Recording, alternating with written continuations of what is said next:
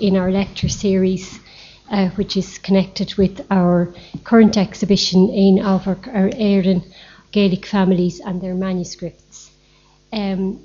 We're delighted to see such a capacity audience here today, and I hope you all have received a handout which the speaker has kindly provided for you all.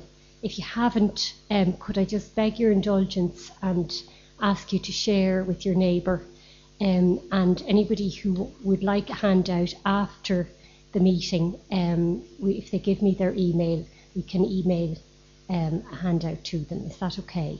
So thanks very much for your indulgence and for coming in here today.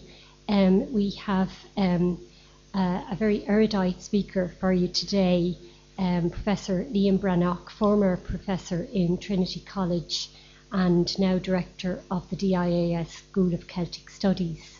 Professor Brannock is an expert on the laws of medieval Ireland, following in the distinguished footsteps of Daniel Vinci, who did such great work on the Brehon Laws.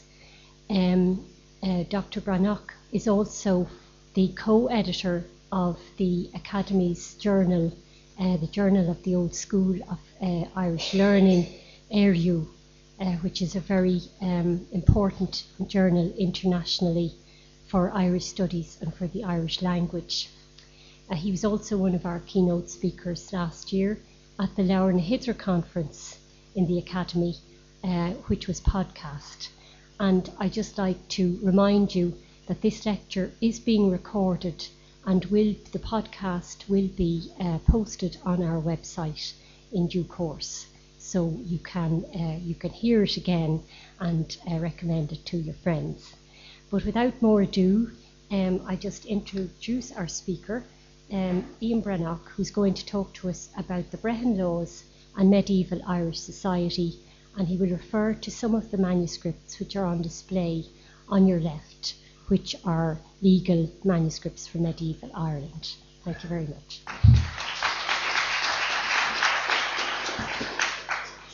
Okay, thank you very much, Siobhan, for those kind words.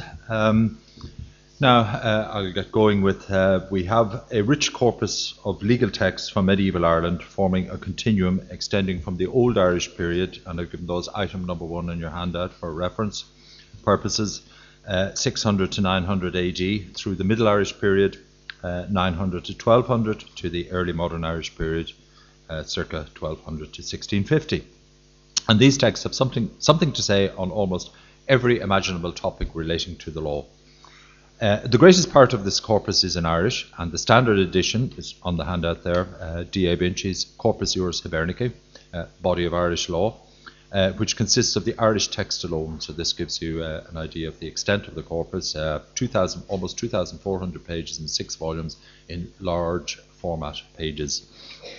In addition, there are a number of texts, mostly of canon law, written in Latin, the international language of Western Europe at the time, in the early Middle Ages. The most important of these is the Collectio Canonum Hibernensis, which is the edition there, is on your handout, which means the Irish collection of canons, which is what the German says there as well. A text which was composed in the 8th century and began to be widely circulated in Western Europe as a whole from not very long after that, after its date of composition. Naturally, I will not have enough time at my disposal today to cover all of these periods, and will concentrate on the vernacular texts belonging to the Old Irish period, that is up to the 9th century, end of the 9th century. But as an example of the kind of work that can be done for the later period, I refer you to the article by Fergus Kelly mentioned on the handout there, Gillen MacEgon, a 13th century legal innovator, to underline the point that not everything in the later period is simply regurgitation of what was of earlier material. This is quite an innovative work that he discusses there.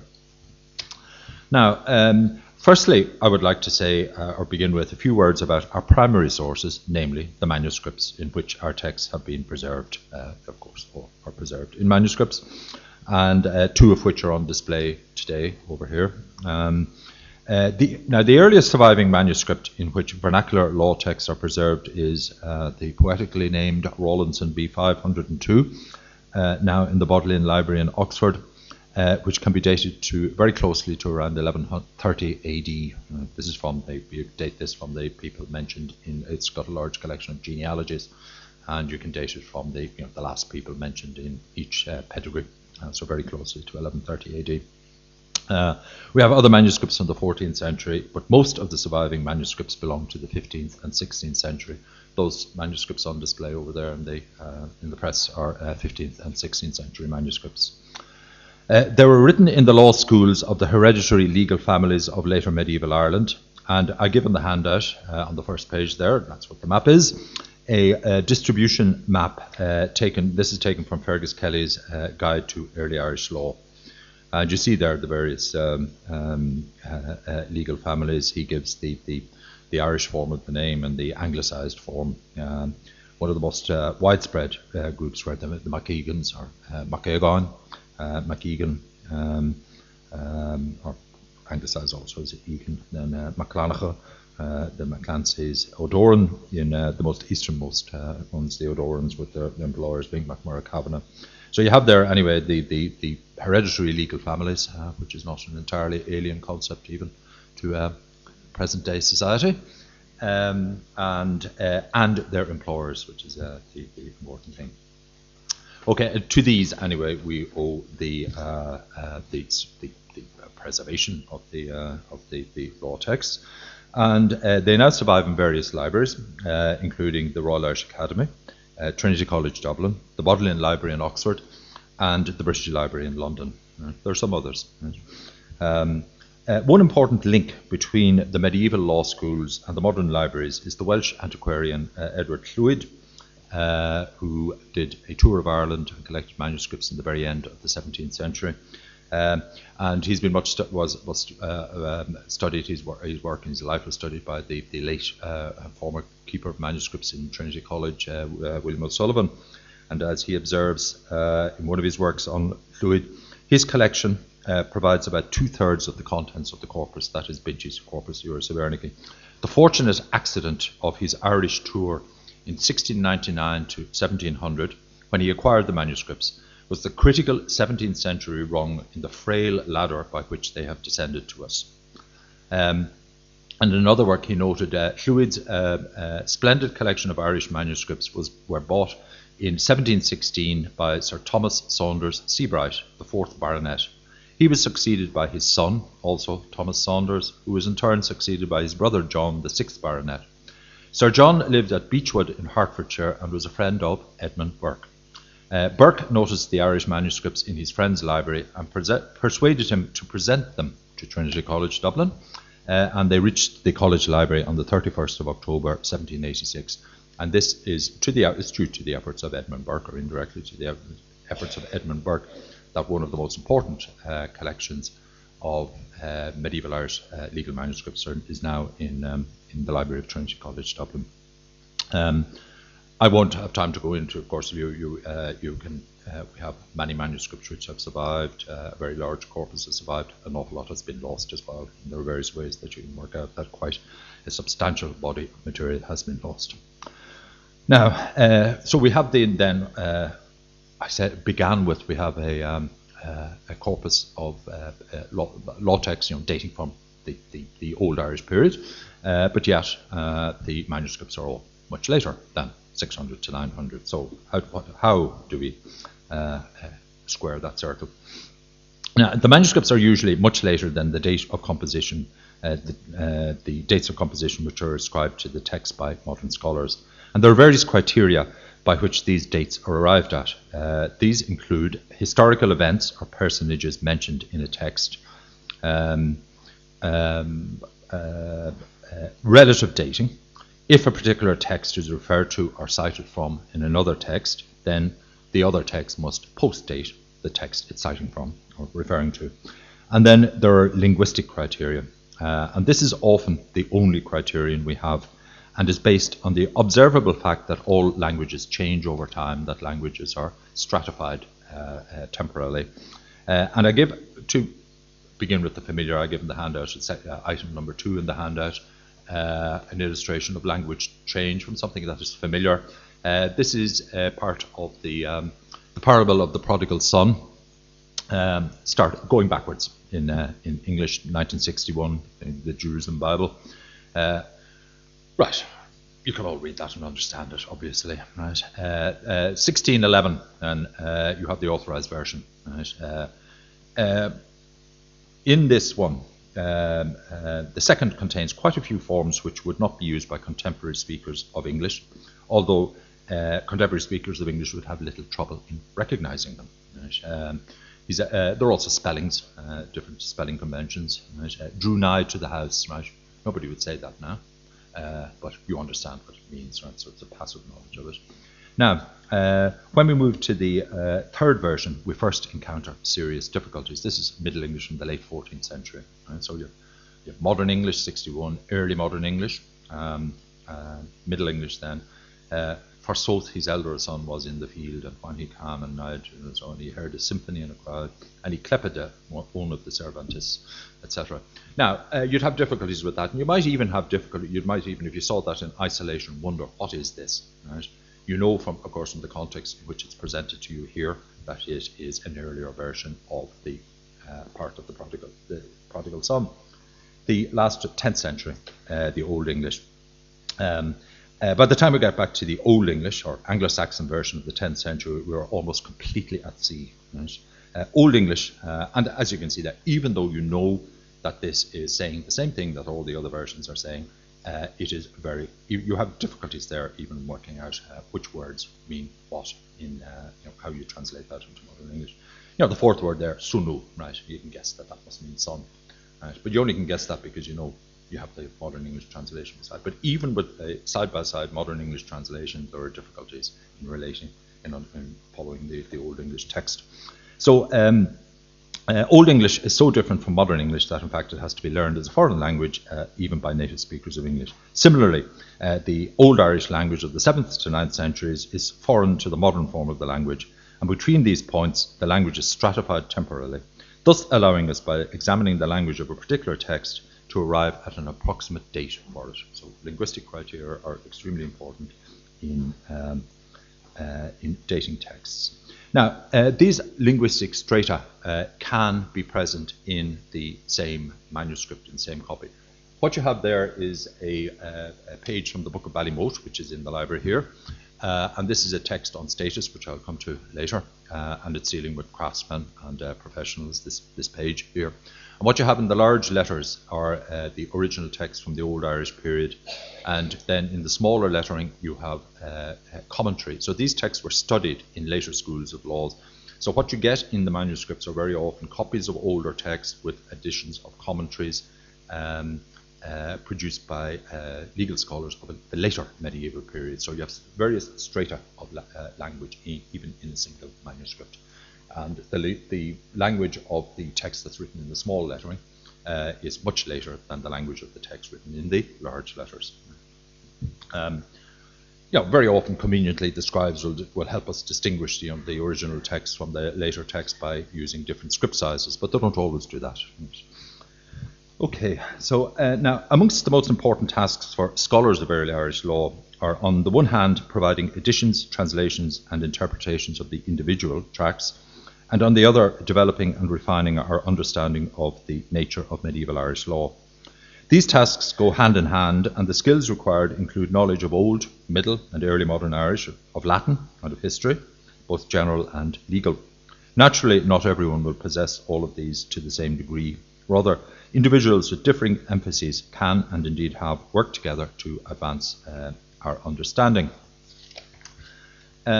I cite on the handout there, item number 3, the Ancient Laws of Ireland, a reference to the 6 volumes published over almost 40 years in the late 19th century. This is the first attempt at a comprehensive edition of these texts. This had many defects, which I do not have time to go into here. But for accounts of the history of scholarship in the field, I refer you to the next 2 items on the handout under 3.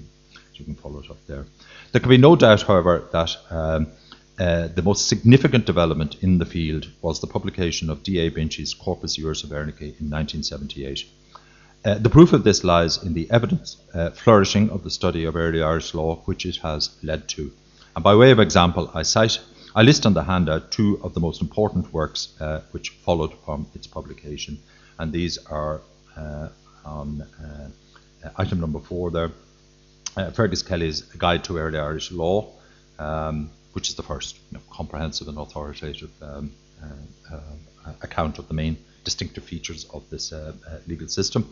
And then his Early Irish Farming, which is a wonderful, if you read the full title, of course, it's a study based mainly on the law texts of the 7th and 8th centuries. So I'll try later on in this talk to explain how law texts can tell you about farming, how law texts can tell you about society and other aspects, more than simply the penalty for this, that, and the other.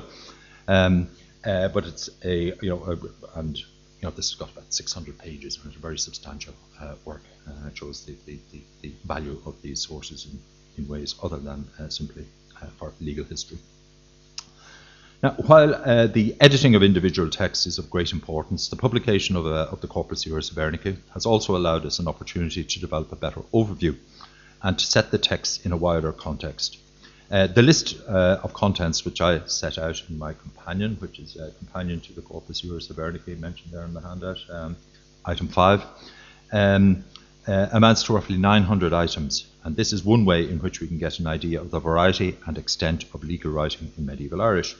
Another way is to take what is probably the most extensive Old Irish law text, Seanachas Mór, which you wouldn't know from the title of that, the great tradition, that it referred to, that was a law text, but it is, to illustrate this variety.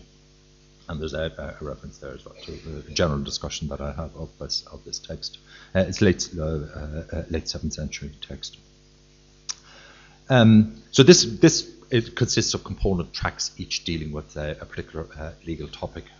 So I've just given the full total there of 47 tracts. There may be one missing. Might originally have totaled 48. If it did total 48, you see you'd have it's all traditionally divided into 3 sections, 3/3. The first section contains 8 tracts. Second one contains 16, and the third one, if you have 48, would contain 24, right, which is 8, 2 times 8, and 3 times 8. But this division into 3s is 2/3 is medieval. Now, some of the topics dealt with are obvious, of course, that the sort of thing you'd expect in a law tract, but others less so, or at least at first sight. Naturally, we would expect matters such as theft to be dealt with, and this is done in tract number 24, Bretha Imrada, judgments concerning thefts. Among the other tracts, we may note a number of tracts dealing with relations between neighbours, typically, of course, a major source of legal conflict and a major source of legal income. Item number 10 there, Bretha Kovathiesa, judgments of neighbourhood. Covers such issues as fencing and trespass. Right? And the more specialised tract 22, which deals with the consequences of setting up a mill on one's land, as well as tract number 21 on bees, bee judgments. This last one deals in particular with the effects on one's neighbours when a person begins beekeeping. Right? The idea that one should allow somebody else's bees to harvest nectar on one's own land without paying for it is, of course, anathema in a private property system. But you can see already from these tracts, which are dealing essentially with the lawyers dealing with arguments and potential causes of disputes between neighbours. But already you can see from this how then they can indirectly shed light on daily life, on the material culture of 7th and 8th century Ireland. So we have, incidentally, then we get a lot of detail about beekeeping, about mills, right, about fencing, the various types of fencing, and so on.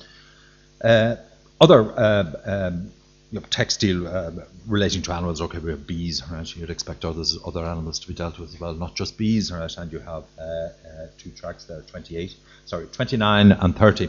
Cats put first here, so judgments on cats, and judgments on dogs. And, these include, if you compensation for killing somebody's cat, right? And different types of cat. Then you get, the functions of cat, especially a cat of a barn, right? Which kills mice and rats, or mice, I suppose, we didn't have rats at the time.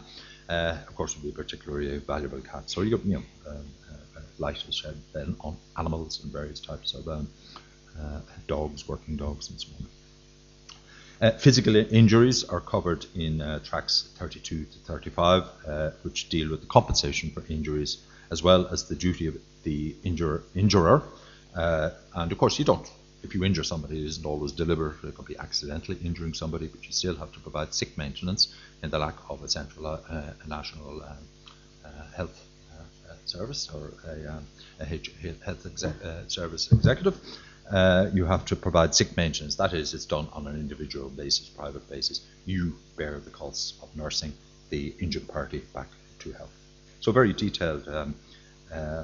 Incidentally, then, from these tracts you get, and it's incidental, you get some idea of medical practice in early medieval Ireland. That's just to give you an idea of the variety.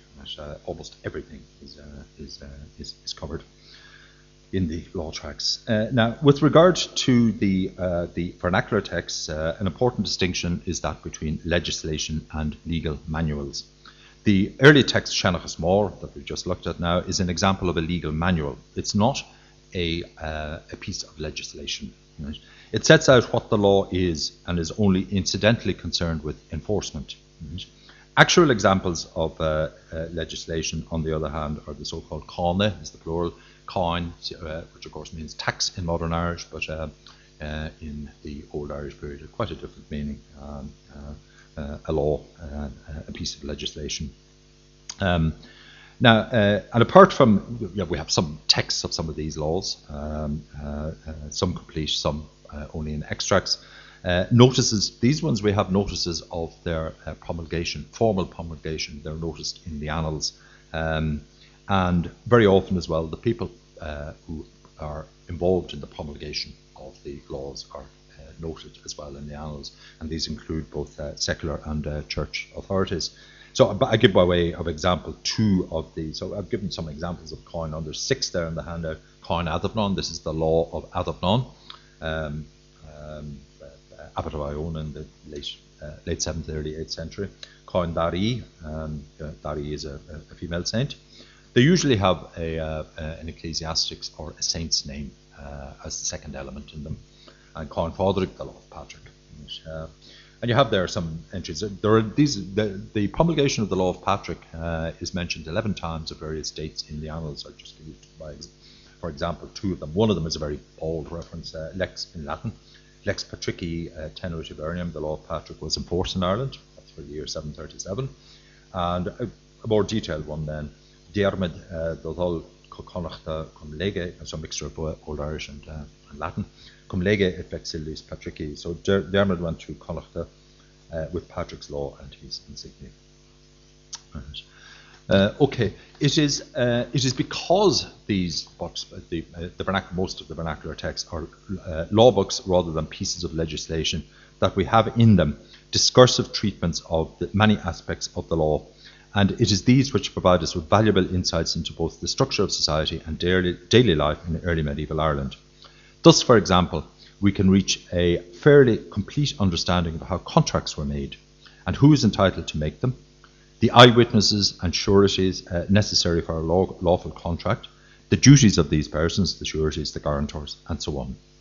The content of these manuals are quite different from the kind of text which would lay down a tariff of penalties for breach of contract, which might well end up shedding very little light on the nature of contracts themselves. And I cite there in item number 7 the excellent study by the Australian scholar Neil MacLeod and Professor of Law at Murdoch University in Perth in Western Australia, which consists of the addition of a text, an Old Irish text on the law, plus a study of the law of contract mentioned. And so you get a very comprehensive account from other texts. And one of the manuscript copies of this text on contract law is on display there in the case over there. Right. It's the one on the left-hand side in the case over there. Right. Okay. Now, so yeah, for today's lecture, I've chosen I've already touched on some of the things that your contracts a great deal to say about the law relating to animals, marriage, the position of the church in society, and so on. I've chosen one important topic where the law text can shed a great deal of light, namely the societal structure of early medieval Ireland. Now, these are status texts, or what we would call these particular type of law texts. Status texts form an important subgroup among the law texts.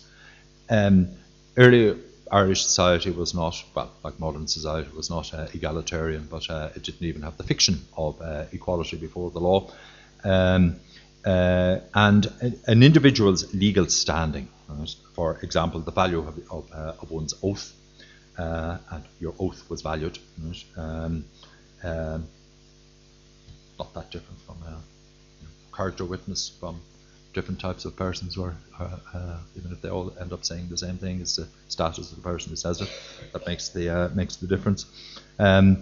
The amount paid to one in compensation for an offence. Right? So stealing a cow from an ordinary commoner. Stealing a cow from a king or a lord would be much more expensive business than stealing a cow from an ordinary commoner. Right. So the individual's legal standing then depended on one's position in society. So as this was the case, lawyers had to be informed on these on issues relating to status, especially the difficult question of relating persons from different areas of activity. You could take people like farmers, for example, and you could grade them according to wealth. Right? And that's very easy to grade them according to wealth.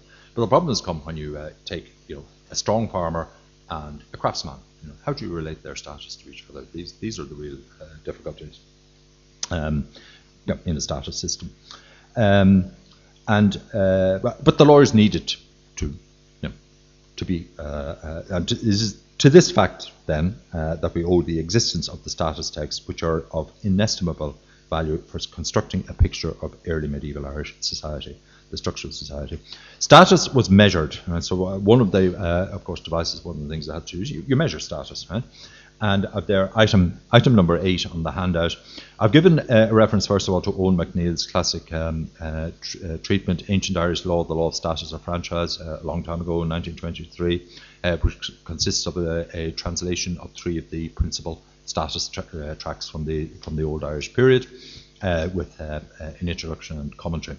And then just below that, I've put some of the terms, right? So the measurement of status was loch nenach, or honour price. Right?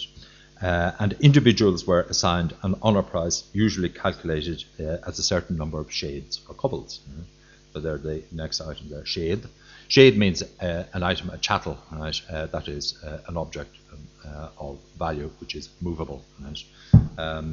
So an item of movable property. Cobble means a female slave in the literal sense, but it's also as an abstract unit, a unit of value. And these are the usual measurements. There are some others in use as well. Fergus Kelly's Early Irish Farming, pages 589 to 93. You got a full account of the weights and measures in use in the early period. Now, so the first thing then, you use loch nenach. Honour price is the measure, right? And then the units of measuring shades and cobbles, right? So then the next thing, right, you're going to get in these texts lists of honour prices of various ranks of person. A bishop has so many cobbles, a priest has so many cobbles, a strong farmer has so many cobbles. I find this doesn't sound like a very exciting kind of text, does it? So lists of honour prices of various ranks might not at first sight appear very interesting. They do, however, allow us to form a picture of the relative standing of different classes of person. So, for example, there I've given on the handout just the sort of statement that you get, that I'm boring on their own. Shecht showed Dira Arach Desa, 7 shades are the honour price of an Aradesa. And then this is another one, a list of various craftsmen. Govan, right, blacksmiths and various other ones, 7 shades as his honour price. That's actually another copy of that. this is in a number of manuscripts. Another copy is there on the left-hand column of that manuscript. It's another manuscript copy of this passage. Right. Now, but when you realise that the Aridaesa, right, is a lord, right? He is in the classification system. This is the lowest grade of lord in early Irish society. He's not a commoner. He's above a commoner. He's a lord, right? So he's of noble status, right? Okay, he's the lowest grade. So when we see that that it is the same honour price, right, that the blacksmith has, he is assigned an honour price equivalent to a nobleman, right, not an honour price equivalent to a commoner, right. Then these lists of figures become interesting and useful, and it enables us to see that skilled craftsmen were held in very high regard in this society, ranked as they were with noblemen rather than commoners. Now, a concern with distinctions of status is evident throughout the law texts, and the Seanachas Mór also, which tract number 26, had a tract devoted specifically to this topic. And I cite there from from the introduction to the Seanachas Mór, next item on the handout. It is in the Seanachas Mór that the same compensation has been determined for a king and a bishop. So this is about relating people from different areas of activity. So king and bishop are put at the same level. Right? A pillar of the law of scripture, that means a Latin scholar, a Latin scripture scholar, and a master poet. That is, so you have the king and the bishop, the lay and the secular ruler, the highest rank of learned ecclesiastic, and then the poet, the file, is of course the learned layman, and so on. There's a qualified who chants extempore, who inspiration illuminates, and then a hospitaller who's paid compensation on the basis of possessions amassed in hundreds, who has a cauldron which is never dry, together with these appropriate possessions. Now, in its choice of king, bishop, Latin scholar, master poet, and hospitaller, the introduction to the Seanachas Mór captures the principal qualifications by which status may be gained, namely nobility, rulership, skill, and wealth. And the wealth one is, wealth applies to various people, but in the case of the hospitaller is a person who actually buys this particular high status. He's a person who is very rich and who, by exercising hospitality, to free hospitality to all comers, buys a particularly high status in society. Right. Okay, and another thing, of course, is brought out, that important principle that status is something that must be maintained, and whatever the criteria by which status is achieved, right, it can be lost through dishonourable behaviour. Also, the Seanachas Mór in that passage there, this agrees with the other early law texts in the high status that it accords to the learned classes, both secular and ecclesiastical. Okay, now the next one then that I cite here on the handout is under ecclesiastics and so on. This is, just to give you an example of the sort of detail that we can gain from the, and I don't have time, of course, to go into all of this, from the law text of the structure of society, just by listening. And this is just some of the distinctions made in the status text. Thus, under ecclesiastics, you have the Gráda Eagailte, of course, those in orders, right? The Episcop Sagat, now given the bishop, priest, deacon, right? Also, then, of course, for the ecclesiastics, then you have the ecclesiastic scholars, right? The Gráda Eagna, the grades of Latin learning. The highest one is the fair Lacan, the man of Latin learning. Then the next one, I've given translations of these terms. An expert in canon law, a teacher, historian, disciple, learner. And then Coigdach, the lowest one, is he who has 50 psalms, right? Somebody who knows 50 psalms. The psalms, of course, were an essential element in the curriculum of the church in early medieval Ireland. Then, on top of that, of course, you distinguish the officers of the church, the Gráda Ud Eagailte. These are the people who maintained the temporalities of the church, looked after the material side of the church. So the superior, the prior, the cook. Right? The cook, of course, would be more than simply the person cook the food. He'd also be responsible for the management of the kitchen as a whole, so the chef perhaps, the steward, gardener, doorkeeper, and miller. Similarly, then you get 7 grades of poets. Right? Now there can be little doubt that the 7 levels of holy orders provided the ideal model. This is a widely distribution. This must have been the starting point. It was applied fairly successfully to learned ecclesiastics. You can see you have 7 of them, to the offices of the church, and even to poets. Actually, the poets are almost always divided into 7 grades, and the model is the church. But when we come to lay society, we find difficulties with this model. The most detailed surviving treatment of lay society is in the early 8th century text Cuith Goblach, which is under lay grades there, and I've given the citation. So Cuith Goblach there. Where interestingly the author begins by stating the necessity of correlating the laity with ecclesiastics, and this is the from the beginning of the text, paragraph 2, where he asks the question. This is the typical structure of the law text. On what basis have the lay grades been divided? On the basis of correspondence with the grades of the church. For any grade which there is in the church, it is right that there be a corresponding one amongst the laity, for the sake of proving by oath, or denial on oath, or of evidence, or of judgment from one to the other. So in other words, this is basically saying that the church, 7 grades of the church, provide the inspiration, and that the lawyer must know about issues of status, because otherwise he's not going to be able to decide in cases which involve conflict between people of different status or different standing.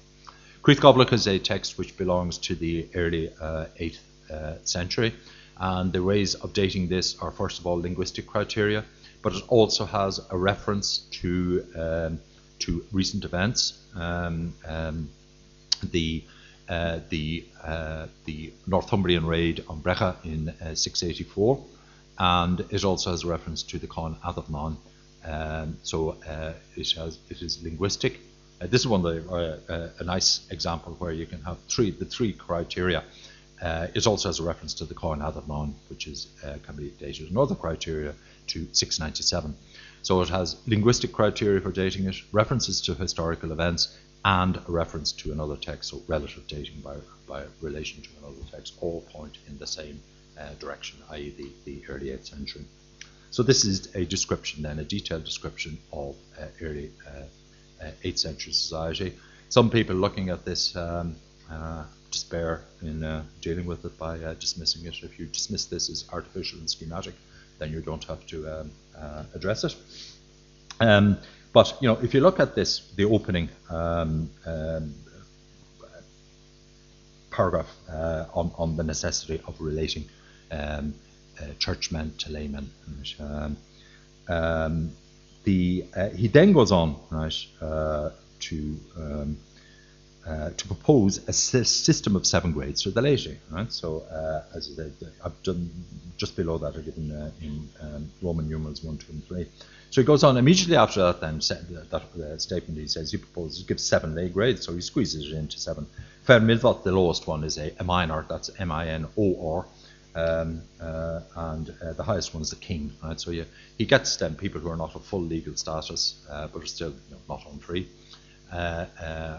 Commoners, nobles, and king. Right? Then he goes on to say, however, he acknowledges that a more minute division is required, and he says there should be 15. Right? He said you need to actually, in fact, you need something a bit more. But then in the body of the text, he finally then gives up and covers a total of 17 grades in the body of that work. So this then is an important corrective to the notion that is sometimes put forward that the status texts are artificially schematic. Right? If Cuith Goblach were so, the author would have had to squeeze the laity into a scheme of 7 grades, right, as he tried to do at the beginning. Now, in this, of course, this text has more than is a very, very detailed treatment. It confines itself to the laity. It doesn't deal, for example, with churchmen or poets or craftsmen, but in way of compensation for that, it goes into each of these grades that it treats in very, very great detail, describing the typical property that they own and so on. If he says that person, whatever, the Boada, that he has 20 sheep or whatever, you take that to mean that this is typically the person this is the kind of person who typically have 20 sheep. If he ends up at 19, that's okay. Right, these are the typification. So you get a very detailed discussion of the land holding, the cattle holding, the size of the house, right? In all of these. And the houses described in this, which also interestingly correlate with the date of the text, the houses are circular houses in this text, because only one dimension is given. Right? Okay, so and it deals then with commoners and noble grades, and one of the, of course, important, and it's very important, and you learn a lot about this important distinction from this text, and corroborated by others. The important distinction between commoners and nobles is that noblemen come from a noble family. One of the things, they have wealth. They come from a noble background. The cut-off point is 3 generations, but they also have clans. That is that they have dependents. They make a grant to a client, and on the basis of that grant, proportionate to the amount of the grant, the client will make return services to the Lord. The core of this is a food render, but there are other services, labour service, attendance on the Lord, and so on.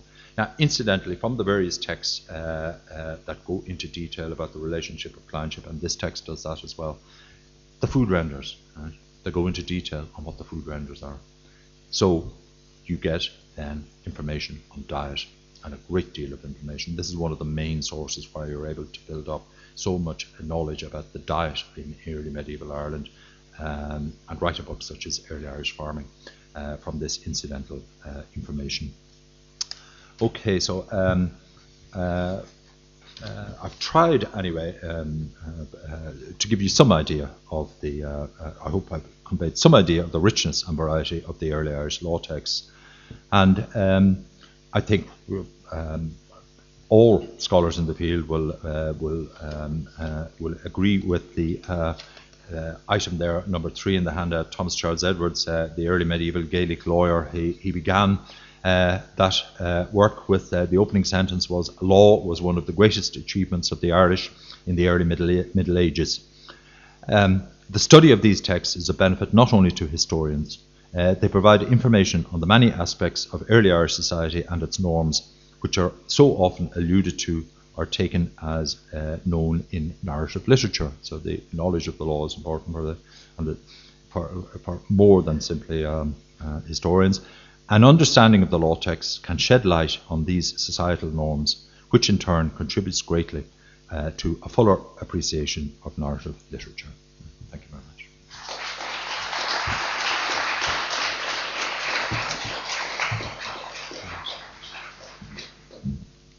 Thank you very much, Liam. It was a wonderful lecture, and you succeeded, I think, for many of us in making what is a very complex subject actually relatively clear for us, and you've given us plenty of pointers and guides to reading matter.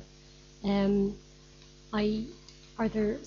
may be some questions from the floor. I know Liam has kindly agreed to take some questions.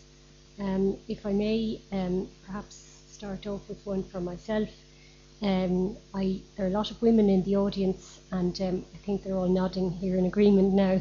You know what's coming next. You didn't particularly mention laws in relation to women, and I suppose they're one of the key things that people might be interested in pursuing. I wonder, would you like to perhaps just make a brief comment on how they may have differed from later laws, or the context for them? Yeah.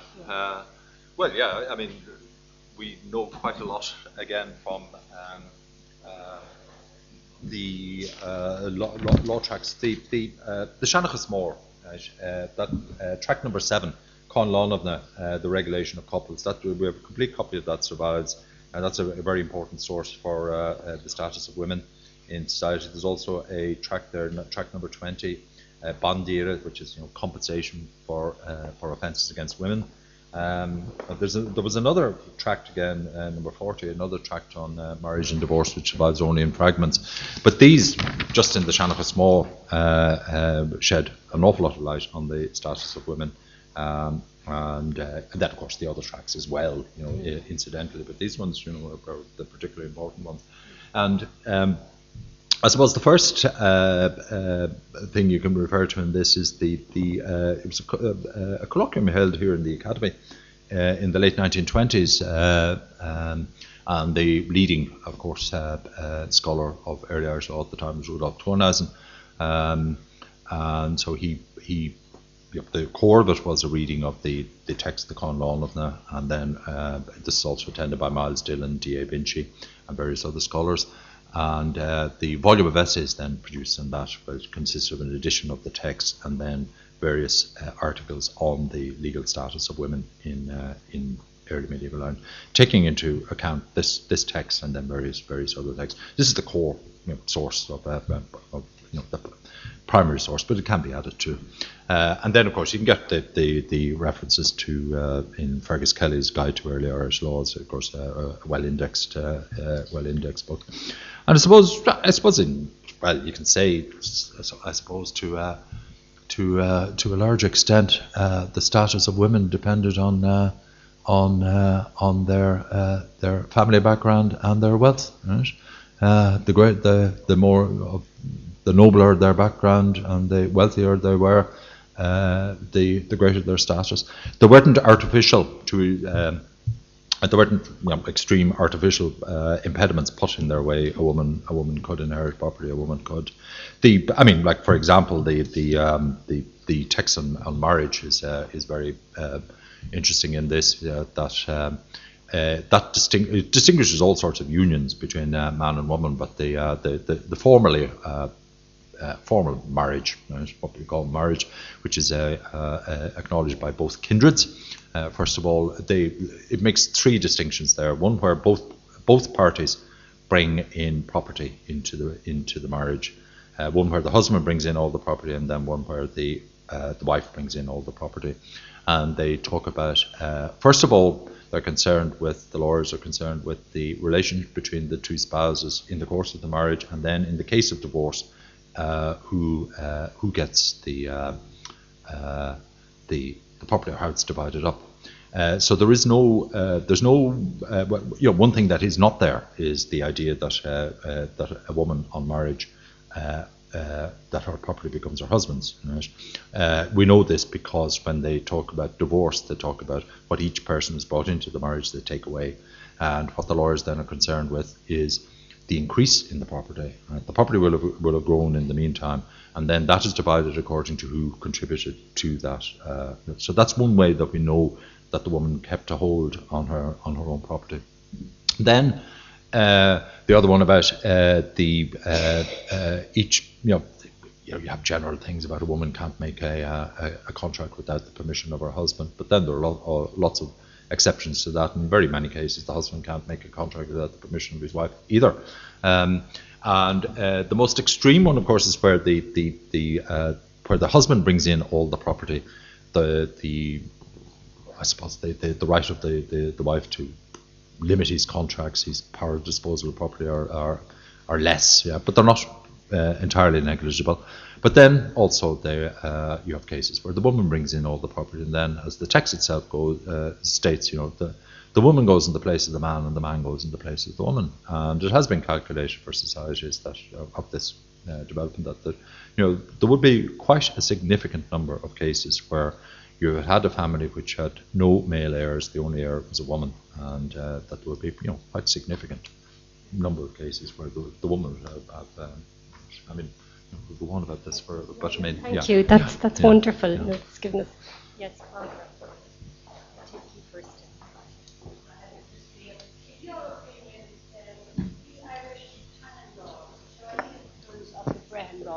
was it the other way around? They both ways. The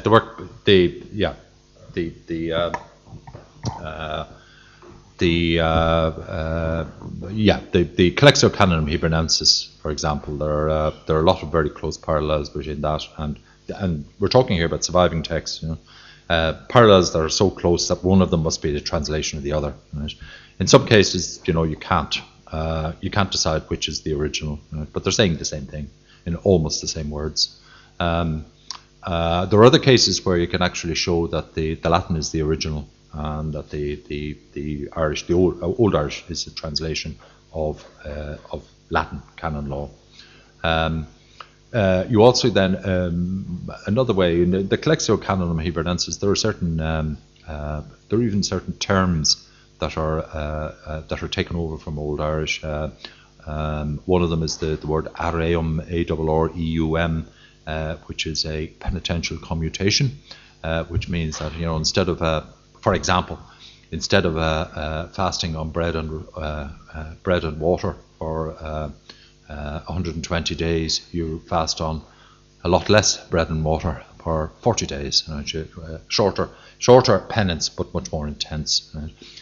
The word for that in Old Irish is A-R-R-E, arre, which means a commutation, right, of something for another, and that has been borrowed into Latin as areum. Another term that you get borrowed is a word for a surety or a guarantor is roth in Old Irish, and that's borrowed into, you get it in the Latin. This is of course the canon law text produced in Latin in Ireland, borrowed as rata. So, yes, definitely there is a great deal of mutual influence. I wonder how, given the richness and the structure of such well-developed Irish law and what it represents about Irish society, that our Norman and English visitors were able to portray the Irish as barbaric savages. Yeah, but I mean... Was that just political spin and justification for invasions? Well, yeah, I mean, it just seems extraordinary, the picture that you portray against, what Geraldus Cobrensis wrote about it, so it's interesting. Yeah. I mean, you can do that with anything. I mean, like one very interesting thing that comes out, let's say, about diet is what was called in Old Irish summer food and winter food. Winter food would have been meat, and summer food would have been milk products. And Fergus Kelly in that section on milk products has a very, very detailed account of this. This is an incredible variety of dairy products, as opposed to the description by a recently deceased professor of linguistics in Harvard who studied in the Institute for Advanced Studies in the late 50s, and he described Ireland at the time, Dublin at the time, where there were two kinds of cheese, white and yellow. Early medieval Ireland had a much greater variety of dairy products, cheeses, all sorts of milk products. Now, and Fergus Kelly then has this detailed account of all the variety, but also accounts of how English commentators of the 15th and 16th century regarded this as barbarous. Right? The variety, it's just whatever.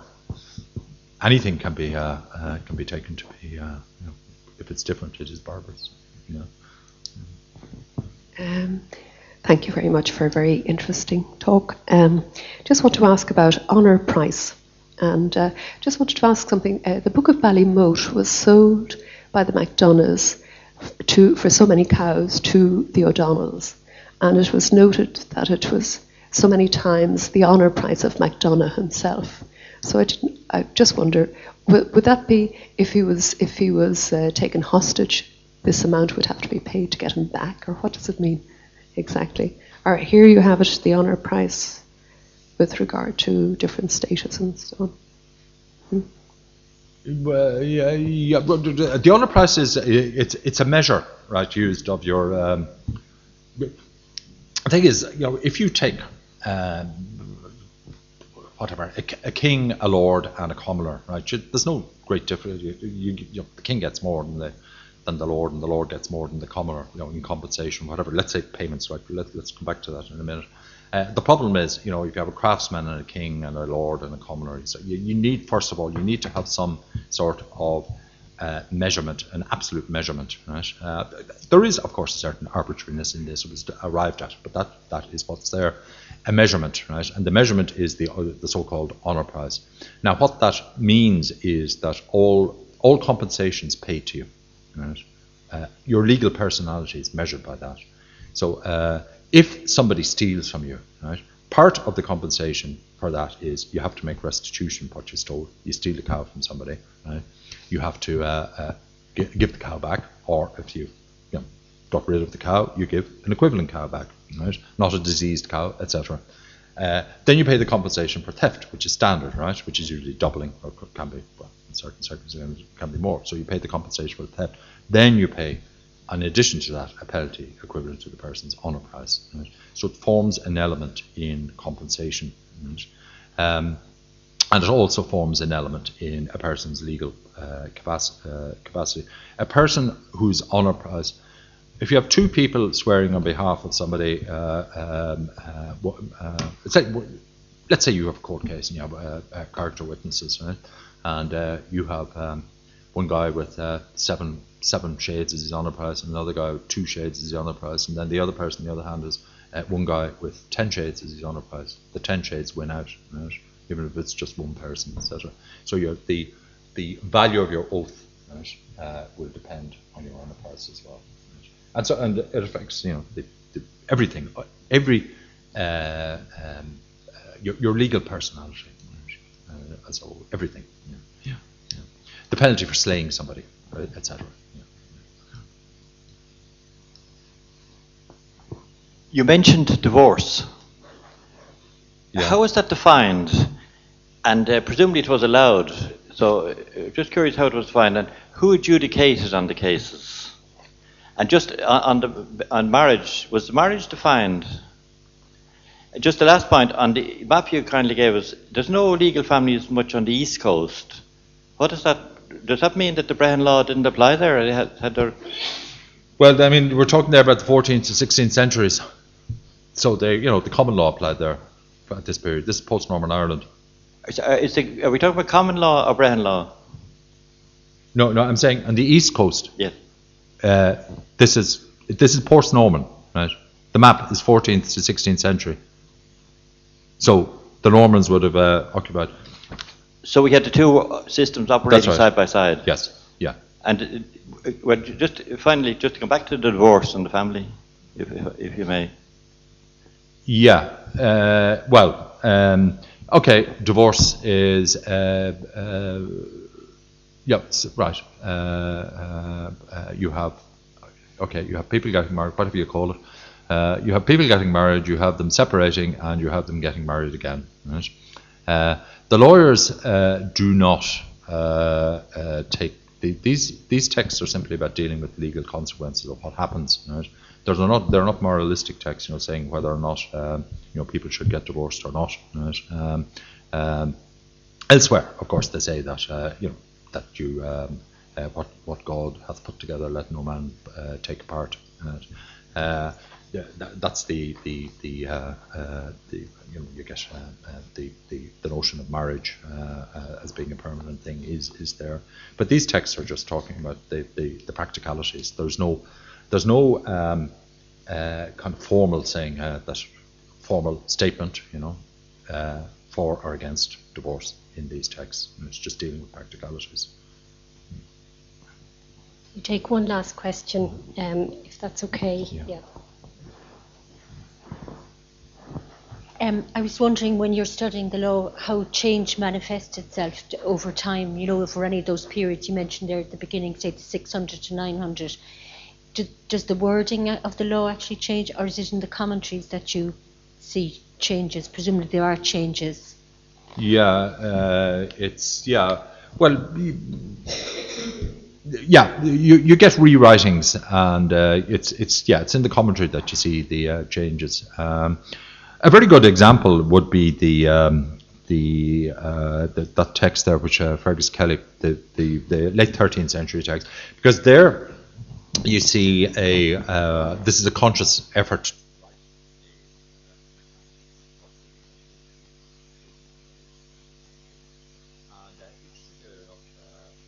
terminology changes and that. This writer has introduced a lot of terms from the English common law.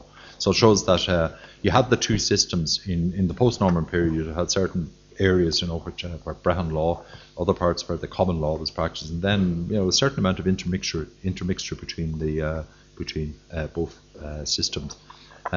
You get a lot of references to in English documents, again, of the 15th and 16th centuries to Irish legal terms being used. Fergus Kelly, again, in his Guide to Early Irish Law, has a complete index at the back of these terms. But the language, the terminology, and so on do change gradually over time. Most strikingly, of course, is in this treatise where you see the introduction of what you may call it, Anglo English and French legal terms, but also more subtly in the Irish text. Very often the terms will remain the same, but the meaning will change. There are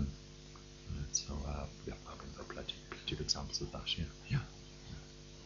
Well, with that, I think we'll draw the session to a close. I'd just like to thank Dr. Breathnach once more for really giving us such a wonderful lecture that covered so many aspects of the laws of medieval Ireland. And I'd just like to remind you, before we thank him in the time-honoured way again, that next week's lecture is next Tuesday at 1 o'clock, when Dr. Adele Breathnach will speak about Seanchus, the law, the history, the key to history in medieval Ireland, which again is very much rooted in the manuscript tradition which we have, and is vouched in that. So just once more, if we could thank Liam for such a wonderful lecture, and thank you all for your attention.